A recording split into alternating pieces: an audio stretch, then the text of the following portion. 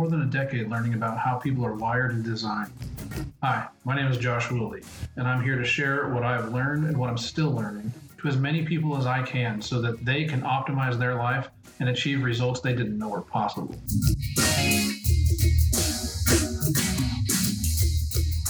Hello and welcome to the Optimum U Show.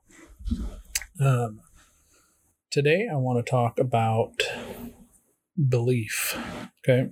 Now, in the movie The Matrix, you remember The Matrix, there's a scene where Keanu Reeves' character Neo, he goes to see the lady they call the Oracle, and what she does is she's supposed to be able to, tell the future, tell Neo that he's the chosen one, all this stuff. But in one of the scenes, while he's talking to her, she's this unassuming older lady baking cookies in her kitchen, and he's talking to her, and she tells him things, and then she says, "Oh, and don't worry about the vase." And he reacts, "What?" And his reaction to her comment was a movement which caused him to bump a vase of flowers and knock them over and break it. And then her response right after that is, "What's really going to bake your noodle is if you would have broken them if I hadn't said anything." And so that kind of brings me into the power of belief and cause and effect. And one of the things that we deal with on a regular basis in life is creating expectations for ourselves, ergo what we believe will happen, and having those thinking those beliefs are based on reality and the past and track records, and therefore because there's a track record and we believe the track record, that the thing that we believe is that and set expectations for is going to happen. And there are some people that argue that the belief, that expectation that we create about that belief is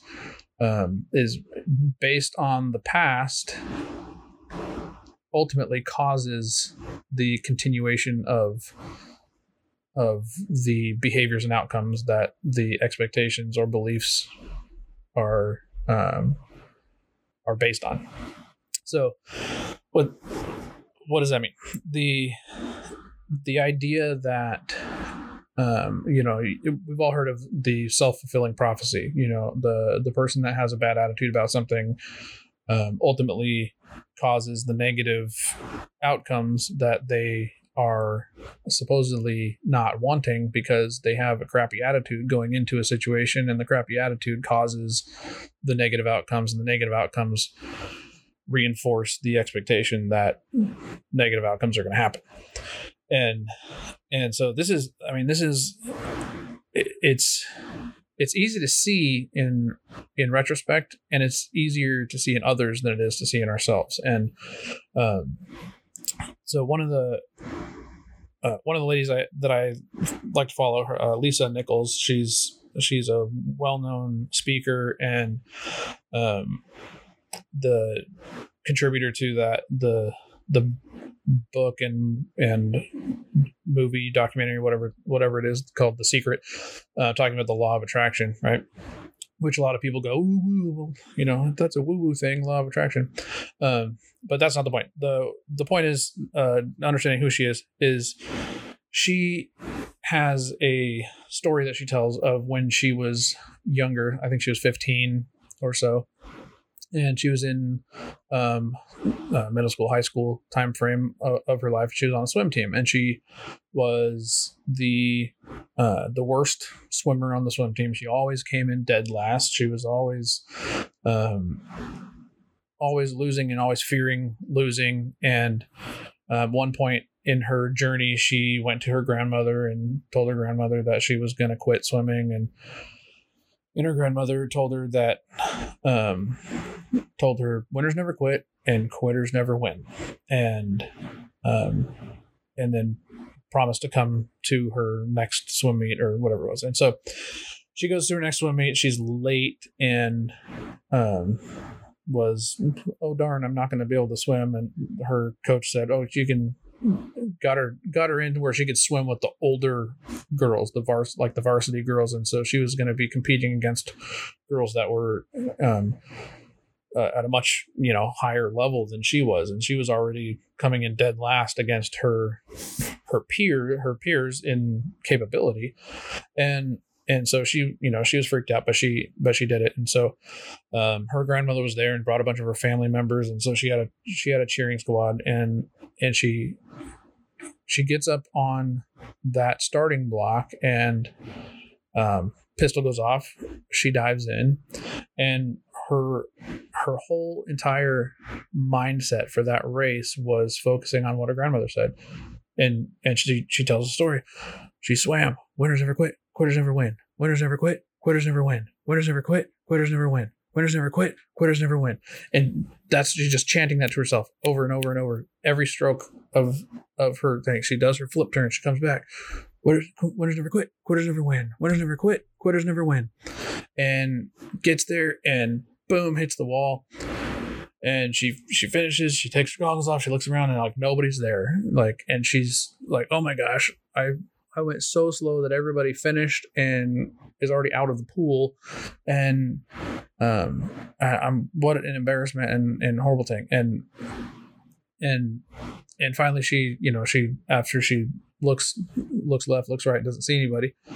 She looks up and her coach is like freaking out. Oh my gosh. And she's like, what did I do? What did I do wrong? Did I do something bad? And she's like, turn around. And she looks back behind her, and her competitors are just hitting, they're just hitting the wall on the other side of the pool and turning around. She's like, oh my gosh, was I supposed to go twice? Was I supposed to do another lap? Did I come up short? And she's like, no, you're done. You won. And she ultimately won, and she set a record for that swim, that distance and that stroke, for her school. And her coach was just saying, what did you do? What did you do? And she's like, I don't, all I did was I swim like I normally do. And except one thing, I did say something to myself while I was swimming. It's like, what did you say to yourself? So I said, winners never quit and quitters never win, and winners never quit and quitters never win. And her coach looks at her and is like, what did you say before? And she thinks about it, and she's like, all I said before was, don't lose, don't lose, don't lose, don't lose. And so she ultimately, literally the only thing different between her normal swimming and that moment where she broke a record and she won, and she beat people that were at a much higher level than her, was simply the self-talk, the belief, the expectation that she created in her own mind, her subconscious, that was, winner versus dead last. And it's an amazing story about the power of what we can do when we are available to possibility. And this is the whole industry of sports psychology and performance coaches and things like, when players go into a slump, it's 99% of the time because of a mental block. So they're going in having a person coach them on how to think so that they can change the way they perform. It's not about the skill. Sometimes it's a physical limitation from an injury or whatever, and it's about rehab. But fundamentally, it all comes down to the psychology, the thinking that goes on inside the player's head about whether or not they can do it. And the psychology around slumps is often triggered. They're often triggered by intense circumstances. A close game where they lose, or sports are one of the prime places to find superstitious behaviors, and it's all that mental game. And so really just keying in on what you believe is possible and letting that possibility happen. The story of Dumbo, you can go to Dumbo. He has his quote unquote magic feather, and he can fly as long as he has his magic feather. And then later in the movie, he loses his magic feather, and so he doesn't believe he can fly. And he's informed that the feather was never magic to begin with. It was just something that he had to mentally latch on to believe that he could do it. And so then he ends up flying without the feather. Sure, that's a fantastical version, but it's the same as Lisa Nichols' swimming story.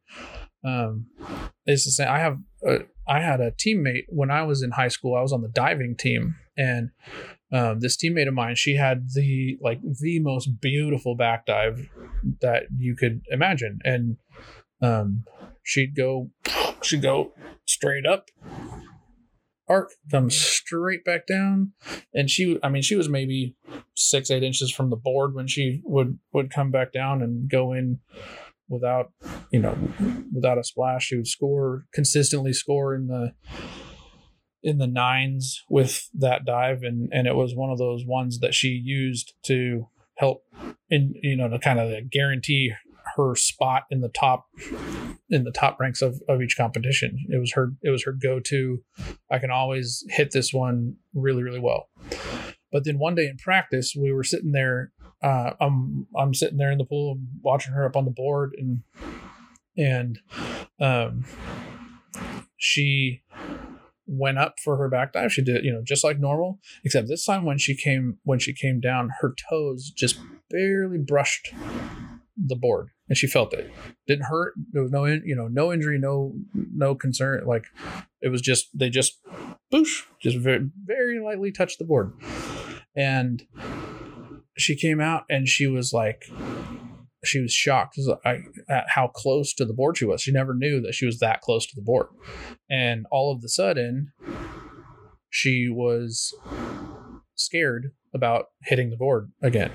And after that dive, it was still a very well executed dive, even though her toes, lightly touched the board. But that experience changed the way she approached her dive, and she was never, to my knowledge, never again able to hit that dive the same, because of the mental block that happened of feeling too close to the board. And she consistently from that point forward shot way out into the water, lost her nice arc, and just turned into this distance game because she was too afraid to execute like before because of fear of hitting the board. So the question that I pose to you today is, if you, what could you do? What could you accomplish if you suddenly didn't believe what you believe now about what you're capable of? If you suddenly had a mind wipe of what you're not able to do. How many times do we approach things in life, from a basis of coming at things with what you can't do versus what you can, or what's possible, or what's impossible versus what's possible, and just think about that. Open your mind to the possibility that you could simply choose to believe that you can do it, whatever it is, and then do it. And then prove yourself right that you can do it and that you can do it well. That's what I'm doing with this whole show. For me personally, I never ever want to have a recording of my voice. I didn't want to do video either. I started out my podcast doing only audio, and I was really self-conscious about how I sounded. I would hear the sound of my voice on a recording and go, "Oh my gosh, do I really sound like that? Can it be that awful?" I feel bad for anybody that has to listen to my voice if that's what I actually sound like. Like those are the actual thoughts that went through my head. And so when it came time to hear a coaching session from a coach mentor person that I am impressed by, that I look up to, and he says, "You have to produce content, you have to record, you have to publish." And I went, I don't want to do that. I don't want to do that. I was afraid. I was self-conscious. I told myself I was coming to the table with, I can't do that. I've long looked up to people that had podcasts, that had YouTube channels, that made videos and published content like this.